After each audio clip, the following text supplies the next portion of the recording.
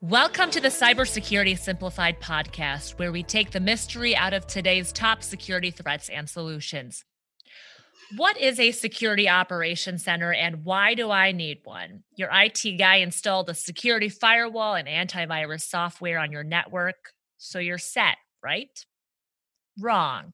Today, threats find their way even through the best defenses. Your best option is to detect threats early and stop them in their tracks.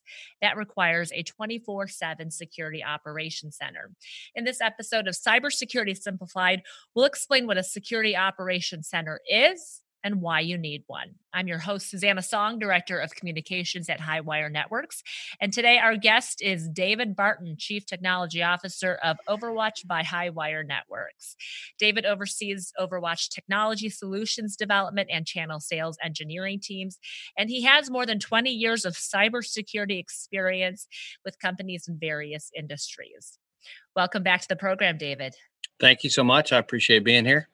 Yeah, we had a great topic in our first episode about what is cybersecurity.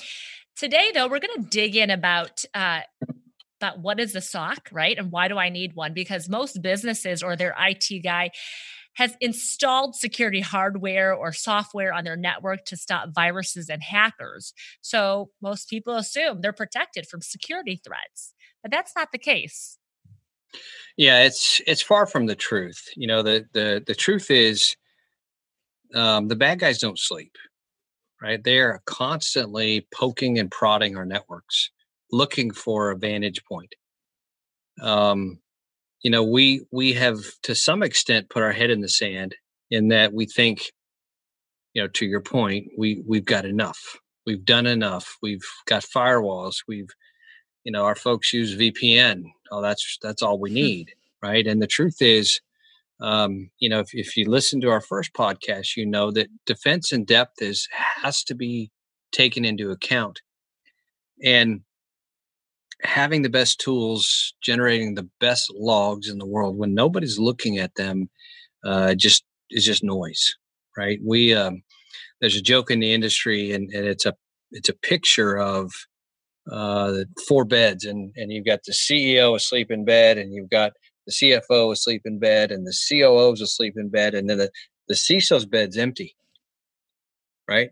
Because the CISO is focused on protecting when everyone else is in bed. He's not sleeping. He's not sleeping. He or she is without hair, right? They're getting old. They've got gray and all that other fun stuff. David, that means you're not sleeping. Well, we are, because we have a managed SOC, right? And this is where I think we're going today is I can have the best tools in the world. I can give you stories of Fortune 50 companies that had log data that nobody saw, right? And then they got breached and they ended up on the front of the newspaper. And why do I need a SOC? Well, I may have the best tools, but if nobody sees that one event that goes by, right, amongst the 1,000 of events that are happening in an environment, you're going to fail.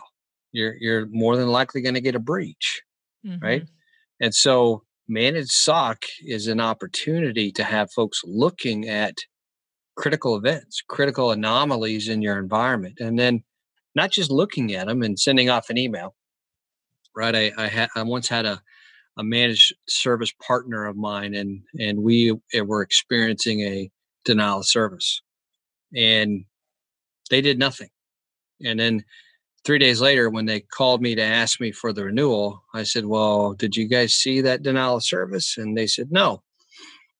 Well, I'm not renewing because, basically their mode was, if I see something, I'll tell you, and I'll tell you via an email. But what we're really talking about is a managed service where not only are we watching, but we're responding. And a good managed SOC does both of those things. So a SOC, a Security Operations Center, is much like a central command post, which includes people. It very much is. In fact, if you were to walk into some of the larger MSSPs, it would look like a war room, right? You walk in and you've got monitors and all kinds of data, and it looks like you've got traffic moving here and traffic moving there, and and you've got analysts who are watching, and then you've got somebody in the command post, if you will, directing. I need you to do this, and you to do this, and you to focus on that. And that execution of that teamwork brings the service to the full power of the tool sets, right? Because if you've got the tool sets that can respond, but nobody to tell them to respond, they're worthless. I mean, don't get me wrong, they do have some value. But again, it's a function of I've invested in these tools. I need to know if they're working. And if they're working, and if they're not working, I need somebody who can take action off of those. That kind of leads to my next question. So you're saying it's like a war room, it's really active. So are there really that many bad guys trying to disrupt networks that you would see, analysts looking at many monitors and seeing activity? If I could give you a glimpse into a day in the life of a CISO or the day in the life of a SOC manager, you would see millions of events. I had an opportunity a couple of years ago to sit down with the CISO from a very large video content provider in South America, right? 35, 40 million subscribers. And they were getting 20 to 30 million events a day, right? And that's a day of traffic. That's So incredible. the challenge, it is incredible. The challenge is, and he asked me that question, he says, how do I figure out what's important, right? The human mind, we can juggle and manage a lot of things, but we can't scale. And so the only way to do that is have tool sets that can run machine learning and AI and do some cool stuff, but they still kick out output that you and I have to look at and potentially take action on. So the other anecdotal story I'll tell you is I was in Beijing, and you can decide if you want to keep this piece in here or not, Susanna, but I'm going to tell a story. Well, we love stories. So I'm in Beijing, and I'm with one of my colleagues who lives there, and we're driving, and he pointed out this very large building, and he says, "You know what that is?" And I said, "No, I don't live here. How would I know what that is?" And it turns out it's a facility where the Chinese government houses all of their nation state hackers, the guys that are on the payroll, right, as part of the Chinese army. And they're paid to go hack and steal from us, right? Their only job, they get out of bed in this facility and they walk to a command center, if you will, and they hack against us and against other people who are building intellectual property, and they're taking it from us. It is a war, right? It's a war of the good guys who are protecting versus the bad guys who want to steal. So it is a war room. It is us versus them all day, every day. So what kind of specialized degrees or expertise do these analysts need in order to be productive and fight in this kind of battle, this cyber war? That's a great question. Throughout my career, I'll tell you, I've hired accountants who have become phenomenal analysts or architects or engineers. I've hired music majors who've turned into be these phenomenal security people because they tend to see things bigger picture. Accountants, music majors. At the end of the day, you have to have an aptitude and you have to have the right attitude, and you have to enjoy the details, right? It's the details that will cost us someone getting compromised. And having an affinity towards the spy, the good guy versus the bad guy, the cops versus a robber is always fun, right? So it makes the job more interesting. But specifically to your question, having a strong knowledge of networking is key, I think, right? So if you were to say, what does the best analyst look like? They don't have to come to the table with Palo Alto or Checkpoint or firewall experience. They have to know networking. They have to understand it. I don't need them to be coders, but I need them to be able to parse through data, right? I don't need them to be database architects, but I need them to understand the implications of SQL tables and what if somebody's pulling all of the data. And they have to have that interest in understanding why, right? Why am I seeing more traffic to this place today than I did yesterday? Right? Why is it a different type of traffic, or why is it running a different application, or um, why is that machine in this country that has a bad reputation trying to come into my network or my customer's network, right? So you have to have and enjoy the why, Mhm. and we can teach you the rest. Yeah, so definitely be curious and have, like you said, the aptitude to want to Exactly. discover. Yeah. Now What there are tools some certs, right? There are Sure. certifications, CISSP, Certified Ethical Hacker. If I were going to write a roadmap for somebody who's just getting in, I'd say learn networking, learn certified ethical hacking, so you can start to understand how the bad guys behave, um, and then pick one of the disciplines that you love. Right? Maybe you love policy. Well, go down that path. Maybe you love architecture. Go down that path. Maybe you love forensics. Right? That's a discipline in and of itself. Go down that path. But I think the foundation is policy, networking, right? One of those type of disciplines on top of focusing on security. What tools do security analysts use? I'd like to say I had a full list of them, but I don't. Um, and the truth is, every security operations center is a little bit different. More than likely, they're going to have a SIM of some sort, What's right? a SIM? I was just about to describe that. A um, security event information. Why am I drawing a blank on this? Management. No, but no, security event and incident management, right? I don't know why I Infor was drawing a blank on that, Yeah. but it revolves around capturing event and incident data, right? So there's multiple SIM types out there, but ultimately a SIM is taking a lot of data sources and putting some intelligence on it to identify. I've got these 10 lanes of traffic, but this one car has a bomb in it, right? Does that make sense? I think so.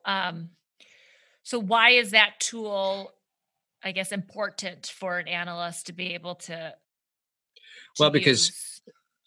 in any organization, you've got data that's coming from your firewalls, from your servers, from your applications, and they're all feeding this data lake or this data environment, if you will.